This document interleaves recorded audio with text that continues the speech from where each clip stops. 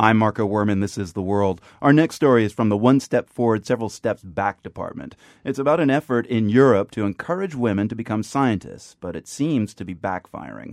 Listen to this.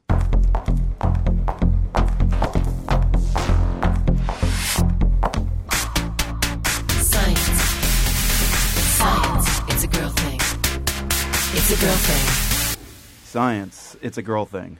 I thought at first this was a recruitment video for the cosmetics industry, but it's actually a new video spot produced by the European Commission that's trying to lure young women to the sciences.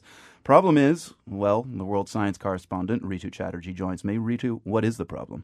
Well, Marco, in short, it objectifies women and doesn't do any justice to portraying science. And the message seems to be that science is girly and full of lipstick and makeup and pink. You know, you see these three skinny, young, very attractive girls walking in high-heeled shoes, sort of taking this guy peering through a microscope by surprise. And he has this expression on his face that goes, what are girls doing here? And then you see the women sort of doing science, writing formula on a wall, handling solutions, blowing kisses, and looking quite stunning.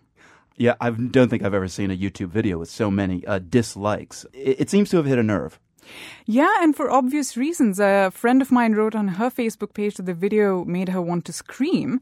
And someone else remarked on Facebook that the video should have been named Boys Will Like You Science. Some people thought it was a big joke. And really, I haven't seen anything positive said about it, and quite justifiably so. Really, girls, boys will like you if you discover hydrogen. That's the number one element. That's right. That's the one discovery they make in the video. What age group was the European Commission targeting with this spot? And is there any justification at all for casting the sciences to women this way? So this is part of the European Commission's Women in Research and Innovation campaign. And they have good reasons to want more women in science. Women, after all, are grossly underrepresented in the science all over the world. You know, they're right in trying to encourage girls to be scientists. About the age group, they're targeting 13 to 17-year-olds because that's the age group when boys and girls are making important career choices. But had they looked at the research, they would have found that boys and girls don't really differ much in how much they like or dislike science and technology as career options at that age. It's much later in their careers that women sort of start to drop off, especially after graduate school.